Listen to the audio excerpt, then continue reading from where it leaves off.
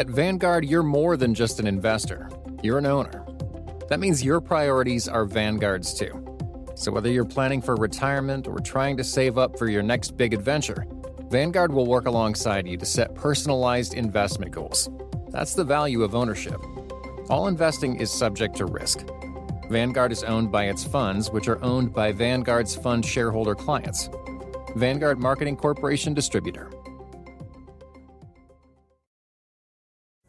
Pulling up to Mickey D's just for drinks?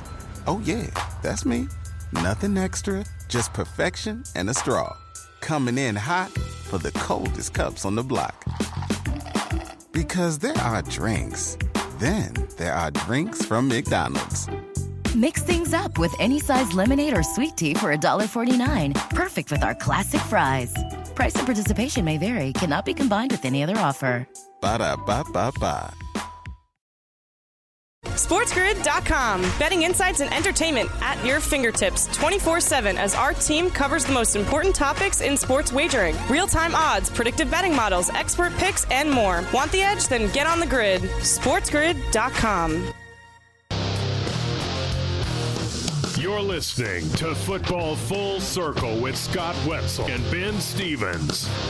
We are live right here on Football Full Circle. It's the middle of a week. It is game day eve for the start of week number 3 of the 2023 National Football League regular season. He is Scott Wetzel. I am Ben Stevens. You're listening to FFC Live right here on the Sports Grid Radio Network. And Scott, we start with a little bit of breaking news. Within the last hour, the Cleveland Browns have made it official. Kareem Hunt visited the Browns facility yesterday. Of course, he knows Cleveland very well, having spent the past 4 NFL seasons in the land. And now with the absence of Nick Chubb for the remainder of this season, Scott, Kareem Hunt has signed a 1-year deal worth around $4 million to go back to Cleveland and fill in that running back room with the Browns.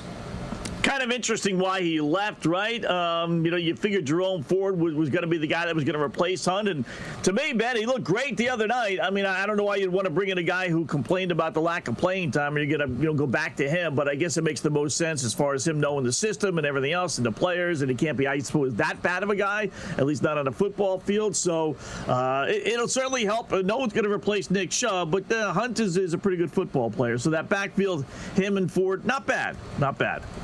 Yeah, not bad at all. Jerome Ford, who has been in the NFL now for 2 years out of Cincinnati, looked great on Monday night in relief duty, of course, for Nick Chubb. Over 100 yards, had 25 receiving yards as well, and a receiving score. All indications, Scott, out of Cleveland is that Jerome Ford, the young second-year pro, is going to continue to lead the backfield.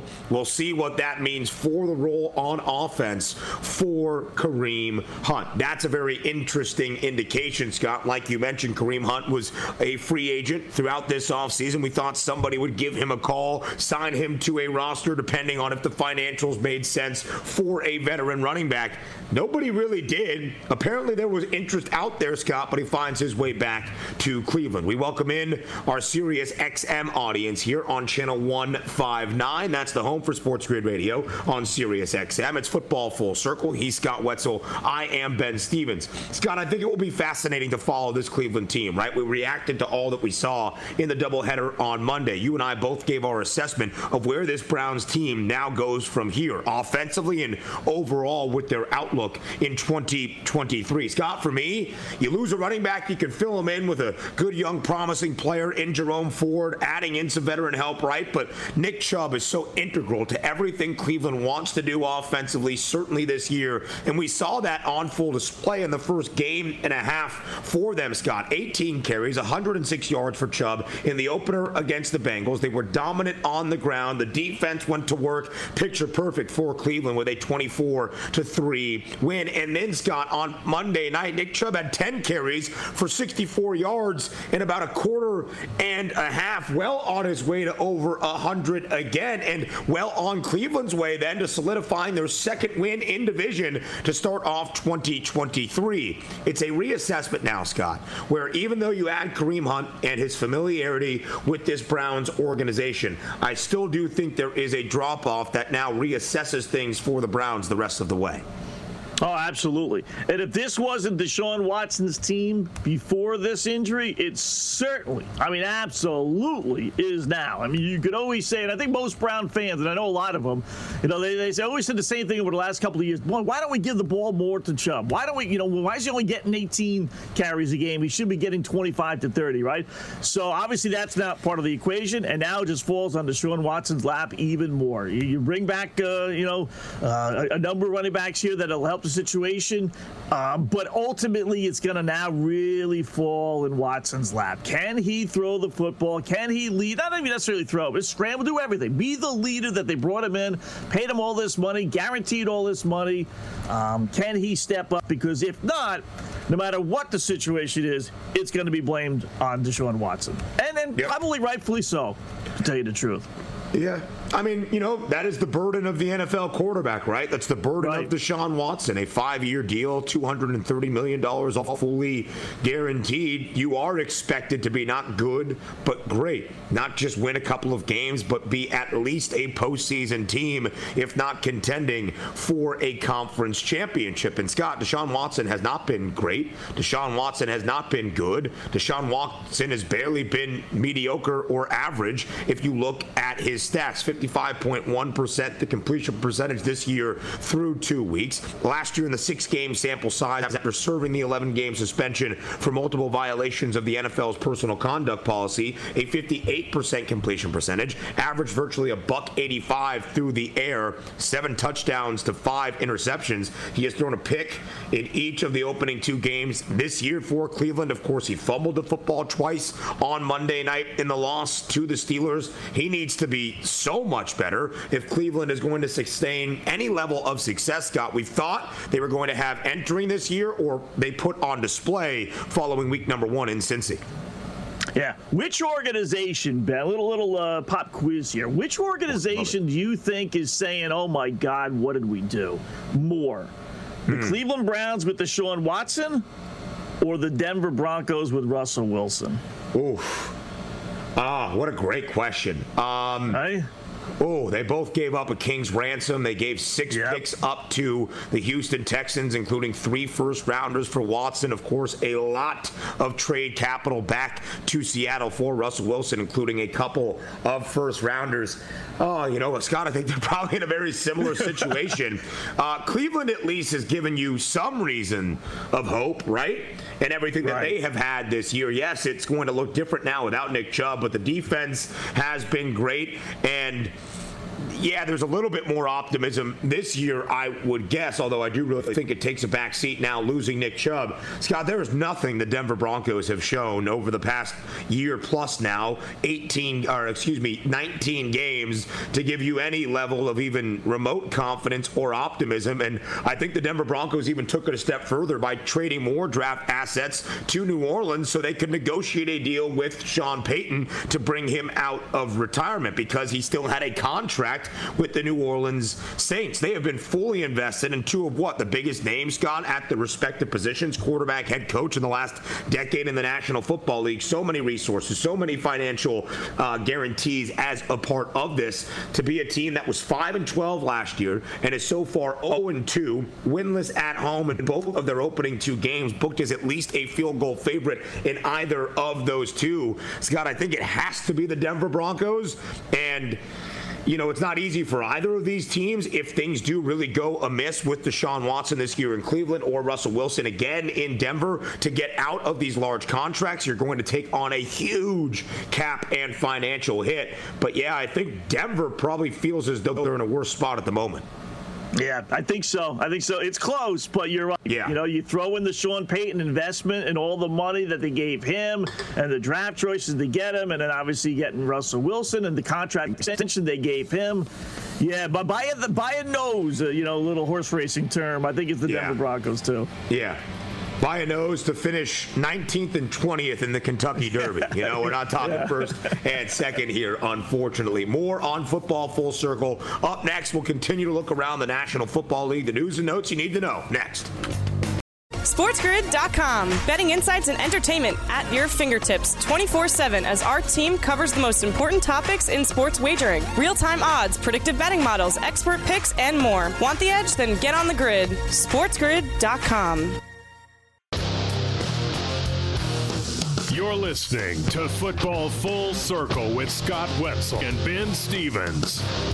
We are live right here on FFC. It is Football Full Circle. All right, Scott, some more news and notes around the National Football League. Speaking of the running back position and a team we saw as a part of the doubleheader on Monday Night Football to end out week number 2. Head coach in the Big Easy, Dennis Allen, saying Jamal Williams, acquired this offseason, last year led the National Football League in rushing touchdowns. 18 of those big ones with the Detroit Lions, is going to miss some time. That's all he had to say. Sometime due to a hamstring injury. Of course, Scott, the Saints are still a week away from getting Alvin Kamara back from the 3-game suspension he is serving due to violations of the NFL's personal conduct policy. But with the negativity around the running back room in New Orleans, some positivity. Kendre Miller, who was the lead back and sensational last year, Scott, for the national runner-ups in TCU in college, who has missed the first 2 games, is set to be a full go and ready to get back out there for New Orleans week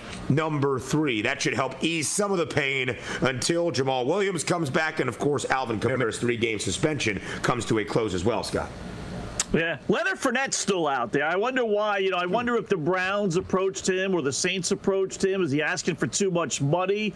Seem to have some shelf life left. I don't think he's going to run for 1,000 yards anymore, but as a fill-in, little gap for Kamara to come back and then to be the man that's going to pound the rock, down at the goal line, 4th and 1, 3rd and 1 situation.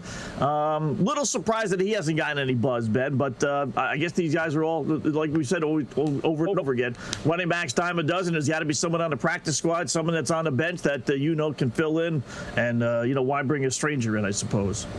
Yeah, and we'll see what happens necessarily with New Orleans. I think they'll get that spark offensively, Scott, from having Alvin Kamara back. Of course, he's one of the most versatile offensive pieces in the National Football League. It will be fun to see what Derek Carr does with Alvin Kamara at his disposal, because the defense, Scott, has been the way for New Orleans here to start off a perfect 2-0, holding Tennessee to 15 points, Carolina to 17, but 11 of those late in the fourth quarter, including a final touchdown and a 2-point conversion in the last 2 minutes when the Saints were up by double digits. Now, I think it's interesting, Scott, the 2 teams that we referenced here, Cleveland and New Orleans, intriguing games as a part of the Sunday slate, week number 3. The Browns back at home in Cleveland, a 3-point favorite against the Titans. Scott, I don't think this is scientific by any means, but I swear to you, every time the Titans play in an NFL game during the regular season, the spread is 3,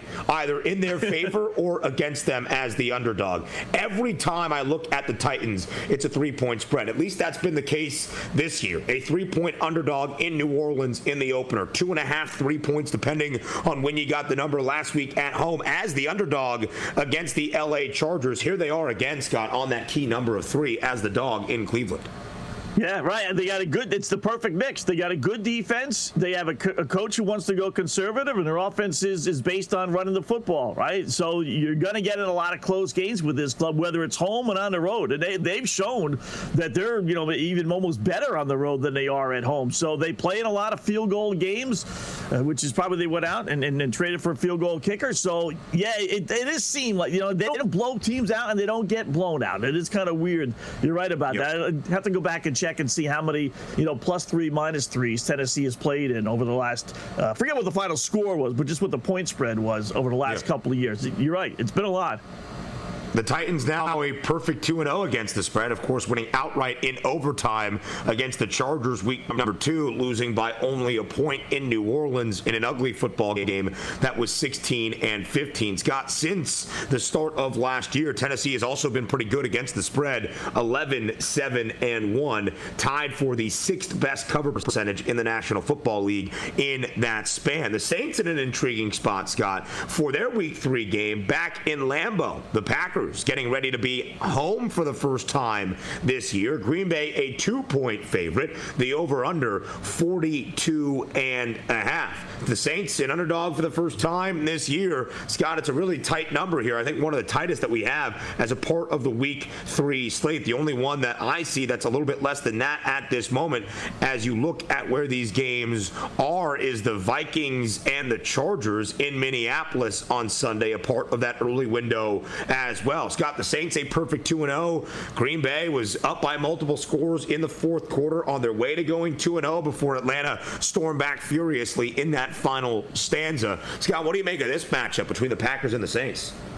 Yeah, it's funny, but I don't know how it is for you. But when I look at the lines originally, whether it's Sunday night or Monday, I'm like, well, I don't see anything. Well, these games are tough, right? Then I'll look at them again on Tuesday. I'm like, well, okay, I kind of like this. And as the week progresses, I end up liking more and more. And this is one of those that kind of stood out where originally I was like, okay, whatever. This and the Detroit game, which I'm sure we'll get to here in a second. But it's a tough spot for the Saints, right? I mean, if you would have told them before the season began with the Kamara 3-game suspension that you could be 2-1, I think most Saints fans would have said, okay, we'll take that. That's not that bad. So they got a chance to improve on that, but they played a short week, and they played on the road Monday night. And now they're going, again, short week on the road the following Sunday. This is one of those NFL quirks with all the multi-billion dollars that they have that, I don't know why you have to have that. That's a real tough spot. Green Bay showed some promise. I love what I've seen out of Jordan Love, right? I don't know how you don't like Green Bay laying the 2 in this game. More and more I think about it.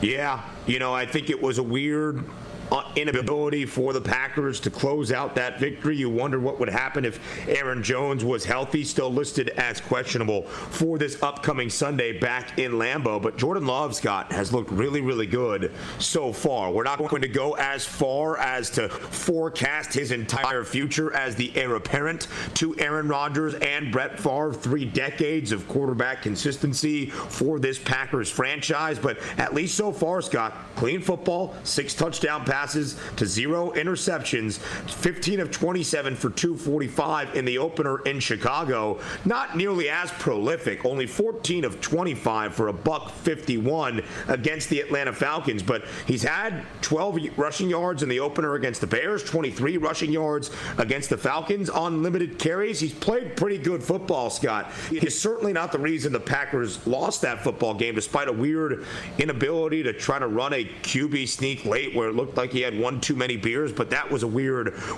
play. Scott, he's been pretty good so far this year. I think there should be some confidence if you are a Packers fan or backer in Jordan Love kind of steadying the ship and leading this team, at least in the early goings of 2023. Yeah. This is a big game for both teams. If you're the Saints, Ben, now listen, you haven't beaten, Kansas City and Buffalo and Cincinnati here. I get that. But you have a chance to be 3-0. Again, in a division that we've said many times, things to be mediocre. Got a chance for the Saints to kind of separate yourself from that mediocre pack, right? You go 3-0, you really start to open up some eyes. With 2 of the games, Carolina last week, and then theoretically it would be this week as well, on the road. That's pretty impressive. You start to okay, now you start talking about playoffs and what you can do in the postseason. And then same thing for Green Bay. If they really are going to challenge in that North Division, which I got a feeling is going to be closer to 500 for the eventual champ when everything is said and done. But you got to win these games. First home game, Saints team, winnable game. If you really want to be taken seriously versus just, okay, it's a growing year, which is not the worst thing in the world with Jordan Love, but you have to find a way to win this one. Nice road win, game number 1. You blew game number 2, 12-point lead in the fourth quarter. You got to close those deals out, but you didn't. You got to respond this week and win a home game against against a team that you have a chance to win. Yeah, absolutely so. They are favored. It's a short spread. It's only 2 points, but they are favored. Scott, injury news around the National Football League. You alluded to it. We'll touch on it on the other side of the break here as we're coming up on the commercial. But the Detroit Lions, a favorite at home on Sunday against those Falcons. The Detroit Lions, still the favorites in the NFC North. The Detroit Lions, they're a $2 favorite to make the playoffs for the first time in more than a half decade. Dealt a huge injury blow in losing C.J. Gardner-Johnson for what might be the foreseeable future. We'll break it down up next here on Football Full Circle. SportsGrid.com. Betting insights and entertainment at your fingertips 24/7 as our team covers the most important topics in sports wagering. Real-time odds, predictive betting models, expert picks, and more. Want the edge? Then get on the grid. SportsGrid.com. You're listening to Football Full Circle with Scott Wetzel and Ben Stevens.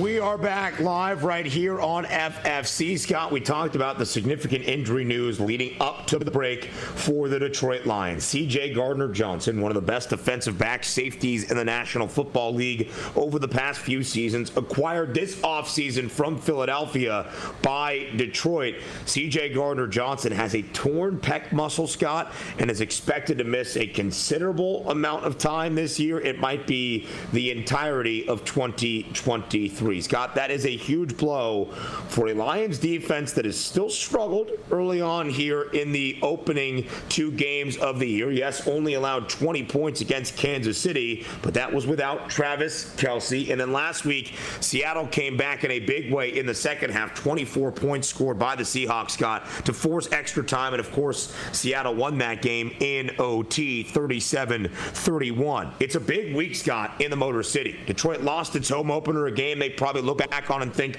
we should have been able to hold on and close that out. They host the Falcons this week in Detroit. The Lions a 3.5-point favorite. The Falcons a perfect 2-0 this year. Scott, both teams now near a $2 minus money price to be playoff teams in the NFC this season. How important is this game, Scott, on Sunday in Detroit?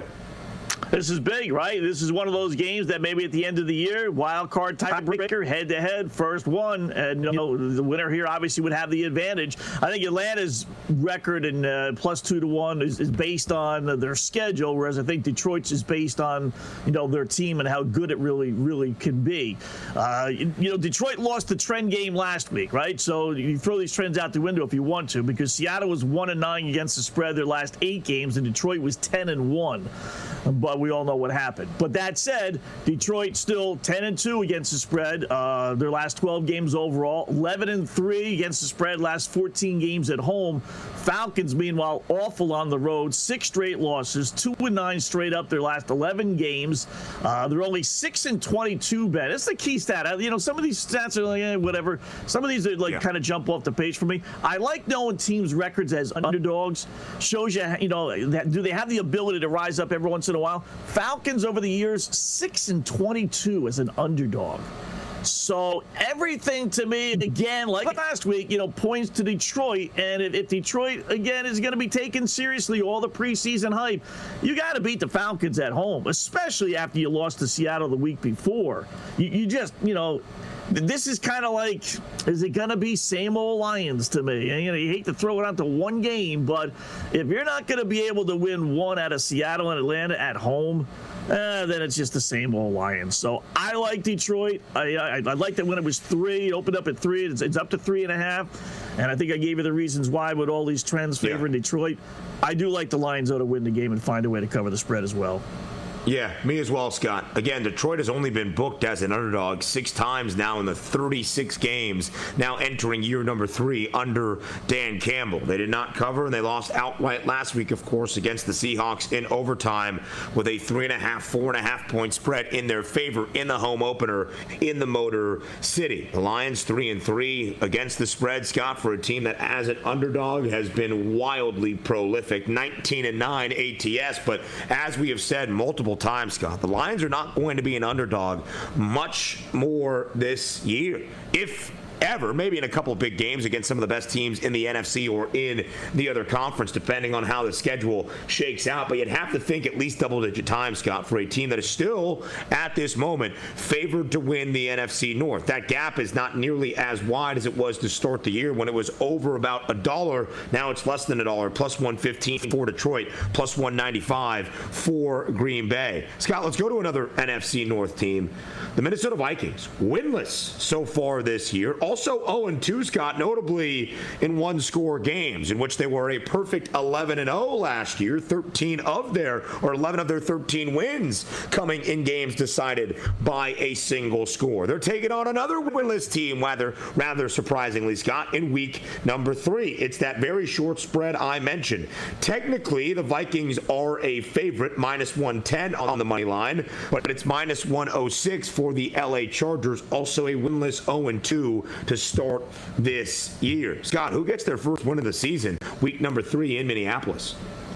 I'm going to go Chargers just because I thought before the season began they were the better team. And while I could see Minnesota in the NFC making the playoffs after starting 0-3, I don't see it for the Chargers. You start 0-3 in the AFC, knowing you have Kansas City on your schedule a couple of times, and in all the other teams that they play, boy, that's, it's only week 3, but I can't help but think the Chargers season is on the line here. They have to be able to go to Minnesota and win that game if they're going to be taken seriously. So I think they are the better team. I'm not in love with the Staley, the head coach. It might be a season of addition by subtraction if things don't go the right way and he gets fired, because I think he's a buffoon on the sidelines. But boy, I can't see LA falling to I mean, I can, but I'll take the point. Little surprised they're getting the point and a half, Ben. They were favored last week in Tennessee, but they're not going to be favored against Minnesota. Maybe the boys in Vegas are jumping off the Chargers bandwagon here. Yeah, I mean, Scott, listen, there's a few teams that we thought might be winless after 2 weeks. The Texans, right? It's going to be a growing season for C.J. Stroud, DeMeco Ryans, 2 rookies in their respective spots, quarterback and head coach, to figure things out. I think it makes sense, although I didn't anticipate the Bears to start 0-2 this year. But, hey, they're a team that's lost 12 straight games. They had the worst record in the National Football League last year. Same with Carolina, right? A rookie quarterback in Bryce Young still taking those lumps. And the Cardinals, despite covering in both of their opening 2 losses, Scott, was expected to be the worst team in the National Football League. But others wildly unexpected. New England had a tough start to the year. Miami and Philadelphia, albeit at home. So, okay, the Patriots are 0-2. Maybe it's not shocking to see the Pats there, but still, New England 0-2 for the first time since the early 2000s. The Chargers 0-2. The Broncos stunk last year, but not expected to be 0-2 this season. And probably most notably, Scott,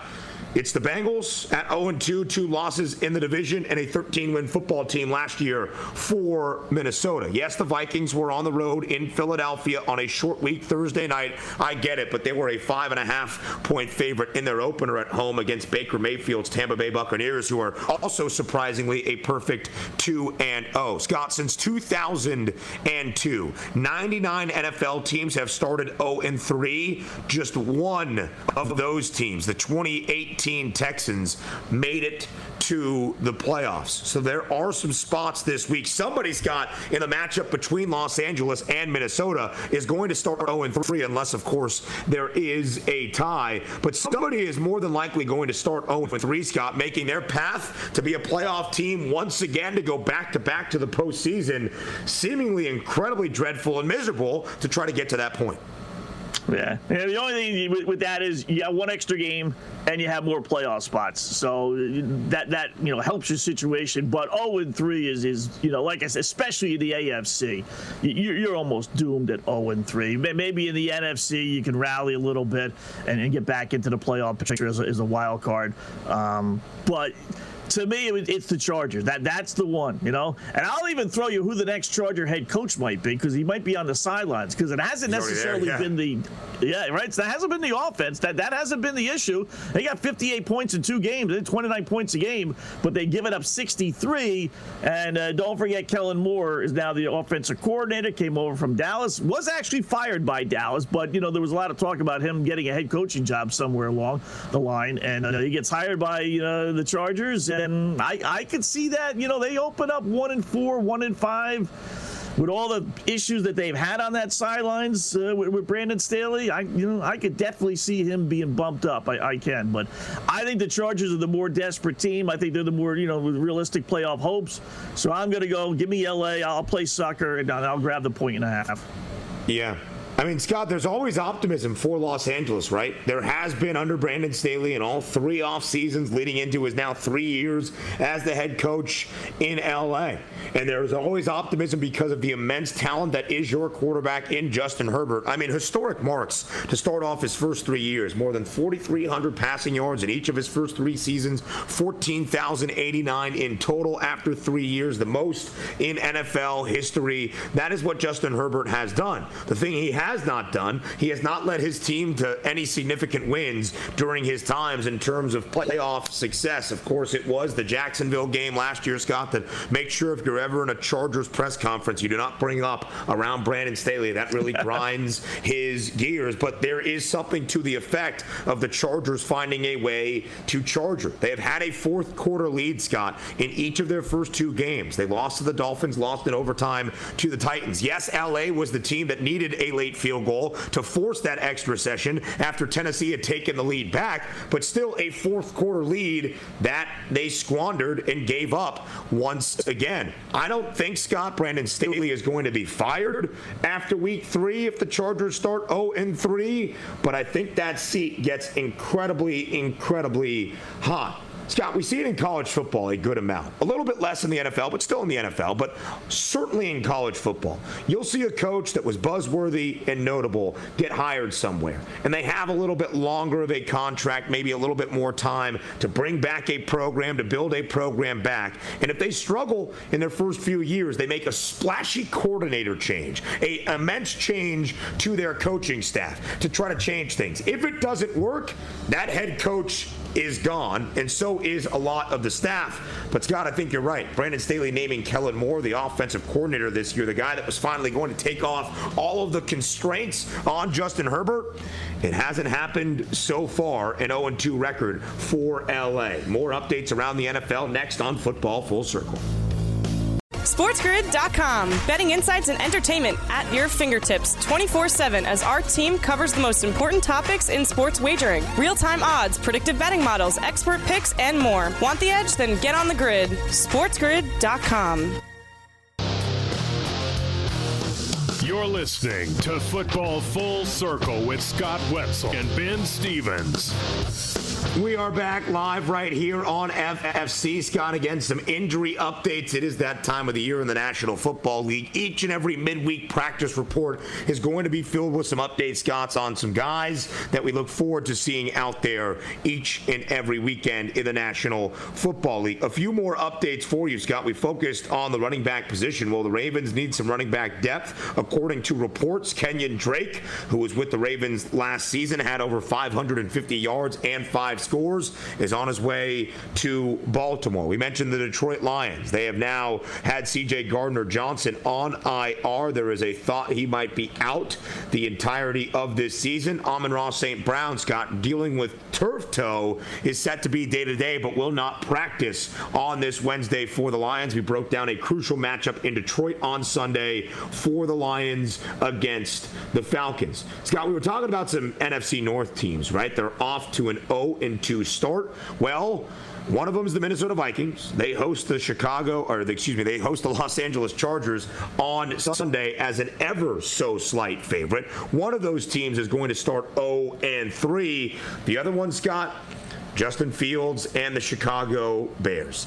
They are entering this Sunday, Scott, a 12.5-point underdog on the road in Kansas City. It is tied for the largest spread of the weekend. The Dallas Cowboys, also a 12.5-point favorite, albeit on the road in the desert in Arizona against the Cardinals. Scott, the Bears have lost 12 straight games dating back to last year. All 12 of those losses has seen Chicago's opponent put up at least 25 points. And Scott, you know me, I've been a real believer in Justin Fields. I think it's time to maybe reevaluate where things stand for Fields as the face of the franchise in Chicago. Because, Scott, it has not been good. It has not been good at all. There are no words you can use to sugarcoat it or try to fluff up this situation. It's been really bad in Chicago to start this year. And now the Bears are nearly a 2-touchdown underdog in an NFL game, Scott, against KC. How bad might things get for the Bears this season?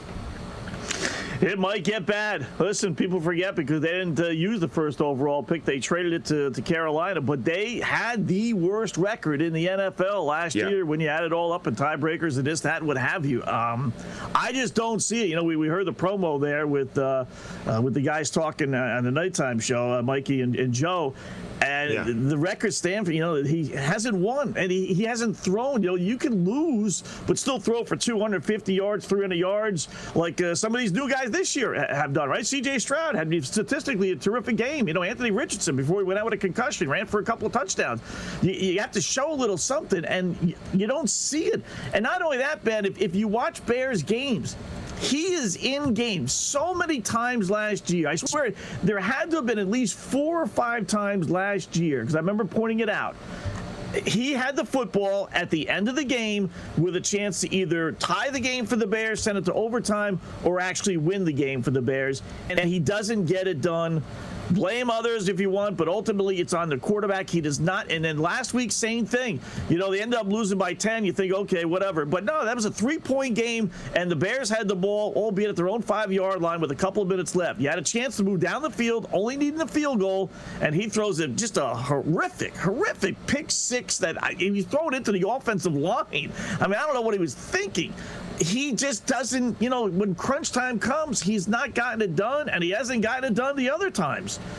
He's got to get a lot of coaches fired because he can scramble, man, and then make all these highlight reel films, and you look at him and think, wow, this guy's great, but he can't throw the football, and he's not Lamar Jackson. Lamar somehow or another has been able to be successful without really being a great thrower, but he's got wins, he's gotten the job done, whereas Justin Fields just simply is not.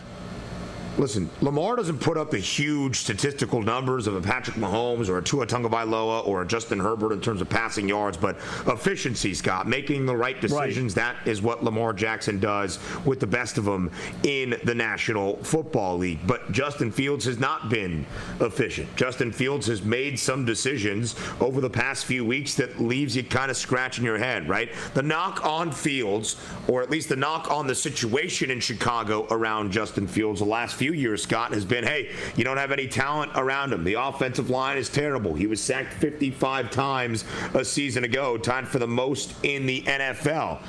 This year, Scott, there is more talent there. Is it the most talented offensive unit outside of the quarterback? No, by no means. But there is certainly talent there. They invested in the offensive line in that first round with their first pick. They moved back in the trade with the Panthers for.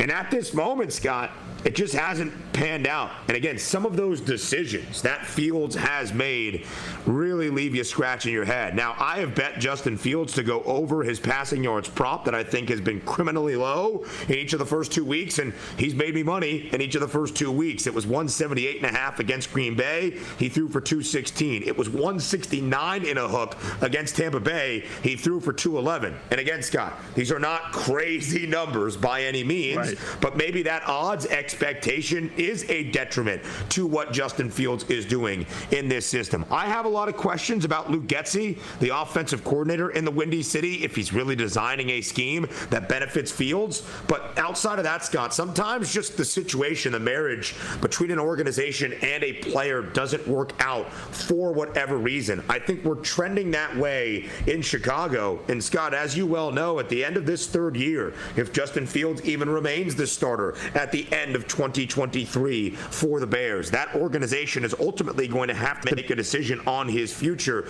Do they want to pick up the fifth-year option? Do they want to let him go entering year number 4?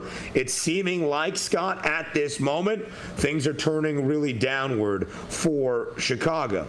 There is still hope, right? It's early on. It's week number 2. But in two spots, Scott, where the Bears could have easily started 2-0, favored at home slightly against the Packers, trying to buck a trend of 8 straight losses now that Aaron Rodgers was finally out at home to start the year with some hope and optimism. 38-20 and looked dreadful in doing so. Last week against the Buccaneers team that is now 2-0, Scott, but started 1-0 that I thought was maybe a little bit overhyped in the odds. Chicago on the road in Tampa Bay. Go out there and win a game you need. 27-17, their second consecutive double-digit loss to start off this year. It doesn't seem good, Scott. There's not some redeeming quality with Fields or the Bears at the moment that makes you want to latch on, and that's why the Chiefs are a 12.5-point favorite. Yeah, 1-9 their last 10 road games straight up. They're on a 1-9 against the spread run over their last 10 overall, obviously dating back to last year. So that tells me they're not even really coming close to winning these games if they're not covering the spread, right?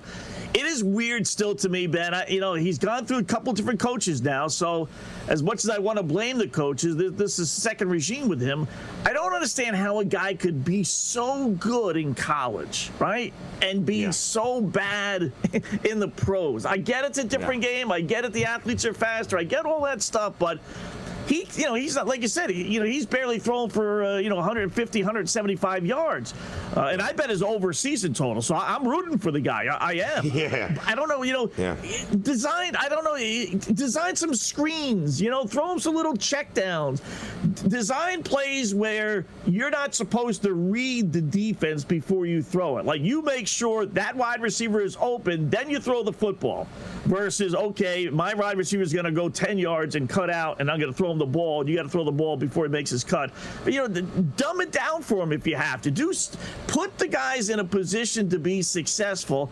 I don't know if the Bears are doing that or not, but it just seems to me that you ought to be able to throw for 150 yards, 200 yards, in games in which you're, for the most part, losing. So you are throwing the ball some. You should be able to do that, right? For a quarterback who was so good in college, that's very weird for me to understand. Yeah, it's got to be such an interesting thing, Scott, for those individuals at whatever position, but quarterback probably most namely, right? In high school, Justin Fields was the guy right behind Trevor Lawrence. Probably playing in a football game on a Friday night in his native Georgia was one of the easiest tasks of his week. Being able to pick apart a defense, run for multiple scores, throw for 300 yards on 7 pass attempts and 7 touchdowns. Like, that's how easy it is for these elite athletes. And as they progress, even in college, Scott, Justin Fields in 2019 had the best quarterbacking season in the long and illustrious history of the Big Ten Conference. He is the only quarterback ever to throw for 40 or more touchdowns. He had 40, and run for 10 or more. He had 10. And then in 2020, Scott, he set a Sugar Bowl record against Clemson in the college football playoff to allow Ohio State to go to the national championship game. Obviously, they didn't play very well against Alabama, but he threw for 385 yards and 6 touchdown passes, a Sugar Bowl record against Clemson in the college football playoff in 2020. And at times, it has seemed as though he forgets what position he is playing. You see it with a ton of people that have dominated every level of sport they have been at in their athletic careers. But when you get to the top of the top, when you are a starting quarterback in the National Football League, that margin that you once had competitively, that advantage, is really no longer there. I just don't understand why exactly this has happened. Sometimes it's situation, right? It's a defensive coach and Matt Eberflus that who knows if Getsy is the right guy, who knows all of the stuff around him, but I just think, Scott, at this moment, things are not working out for Chicago. On the other side, for Kansas City, Scott, a 12.5-point favorite. The Chiefs haven't looked wildly impressive so far, right? A loss in the opener, albeit without Kelsey and Chris Jones against Detroit. They only lost by 1, I understand. They did cover as a 3.5-point favorite on the road in Jacksonville against the Jaguars, but it was 17-9, Scott, in a game that featured the highest total of week 2 at 50.5. So it hasn't been great yet for Kansas City. You would think back home, week number 3, fully healthy for the most part as a nearly 2-touchdown favorite against the Bears. This would be a huge get-right spot for Mahomes and KC. You would think so, right? And one last thing on Fields. He ran the ball, Ben, last year. Last 10 games, 10 times or more, 7 times. First 2 games this year, he's yet to run the ball 10 times. Only 4 last week against Tampa Bay. It's almost like they're forcing him to throw the ball, whereas I'm thinking, you know what, embrace the fact the guy can run like a deer. He's a runner. I hate that aspect in the NFL. I love it in college, but I do hate it in the NFL. But if the guy is a runner, then run him. I don't get it. He's running for over 100 yards last year in games, 178, 147, 132. And you ran him 4 times for 3 yards against Tampa Bay. I don't get it. Kansas City, it's weird, right? It's the defense that, listen, they should have won that game against Detroit. The defense kept them in the game. And the same thing last week, watching a lot of that game. There were ample opportunities to Jacksonville to really put a stranglehold. And that Kansas City defense, really kept them in the game before they finally got a couple of touchdowns on the board. So the offense has been very suspect. We've talked about it. I hate their wide receiving core. Kelsey came through with the touchdown reception, but I think they're going to struggle all year offensively with those wide receivers. I do. Yeah, they don't have a playmaker. I saw Carrington Harrison, Scott, who has come on the Sports Grid Network a ton, also does some work for Sirius XM as well. He's a radio host in Kansas City, and he was asked by a listener yesterday, what's your hottest take about this Chiefs team so far? He said Justin Watson is Kansas City's best wide receiver, and I don't know if he's wrong. Obviously, Travis Kelce is the best pass catcher that Kansas City has, but pure wide receiver, yeah, there's some issues there maybe for Kansas City, but an opportunity to get right. By the way, Braxton Jones, the starting left tackle for Chicago, now on IR. Things are bad in the Windy City. More FFC up next. SportsGrid.com. Betting insights and entertainment at your fingertips 24/7 as our team covers the most important topics in sports wagering. Real-time odds, predictive betting models, expert picks, and more. Want the edge? Then get on the grid. SportsGrid.com. You're listening to Football Full Circle with Scott Wetzel and Ben Stevens. So, Scott, we were just talking about how things are not good right now for the Chicago Bears. And as we wrapped up this conversation and hit the commercial break, I went to Twitter to check in on what is happening. Dan Widerer, a Bears reporter for the Chicago Tribune, had a very interesting thread within the last 20 minutes about a morning of media availability for this Bears organization at the facility. We were talking about the issues with Justin Fields and why things have grown so sour in Chicago. Here's a part of that thread. Justin Fields, this is coming from Dan Widerer. Justin Fields acknowledged he has been playing too robotic, then bit the pin off the grenade and rolled it into the building with his explanation for why he believes it is that way. Quote, coaching, end quote. Scott? Things are even worse for the Bears than we thought they were 5 minutes ago. This is getting really, really bad in the Windy City. What did we just point out, right? What did we say? The guy ran four times against Tampa Bay last week. Only 9 the week before when it was running for double digits darn near every game, well over 100 yards in several games last year. So, but it's one thing for us to say it, Ben. This sounds a little two-faced, but it does. It is another thing when the actual player says it. You're talking about a third-year player that hasn't had a whole heck of a lot of success here, calling out his coaches. Wow. Yeah, things are getting real ugly in Chicago. Real ugly. Yeah. Listen, right? Like, Scott, you and I can blame Luke Getsy. You and I can say that Matt Eberflus being a defensive mind and having the worst scoring defense in the National Football League over the last year plus is the issue. For your starting quarterback and the apparent face of your franchise to say the same things is not exactly the best look. I'm not blaming Justin Fields for what he is saying. Might be right. Maybe just saying it out loud. I don't know, Scott. I might lay the 12.5 with Kansas City, though, until things get figured out in Chicago. He's Scott Wetzel. I am Ben Stevens. That does it for Football Full Circle, live right here on the Sports Grid Radio Network. We'll see you tomorrow starting at noon Eastern Time. Until then, keep it locked to Sports Grid Radio.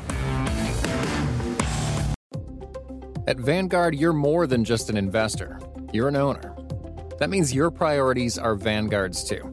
So whether you're planning for retirement or trying to save up for your next big adventure, Vanguard will work alongside you to set personalized investment goals. That's the value of ownership. All investing is subject to risk. Vanguard is owned by its funds, which are owned by Vanguard's fund shareholder clients. Vanguard Marketing Corporation Distributor. Pulling up to Mickey D's just for drinks? Oh yeah, that's me. Nothing extra, just perfection and a straw. Coming in hot for the coldest cups on the block. Because there are drinks. Then there are drinks from McDonald's. Mix things up with any size lemonade or sweet tea for $1.49. Perfect with our classic fries. Price and participation may vary, cannot be combined with any other offer. Ba-da-ba-ba-ba.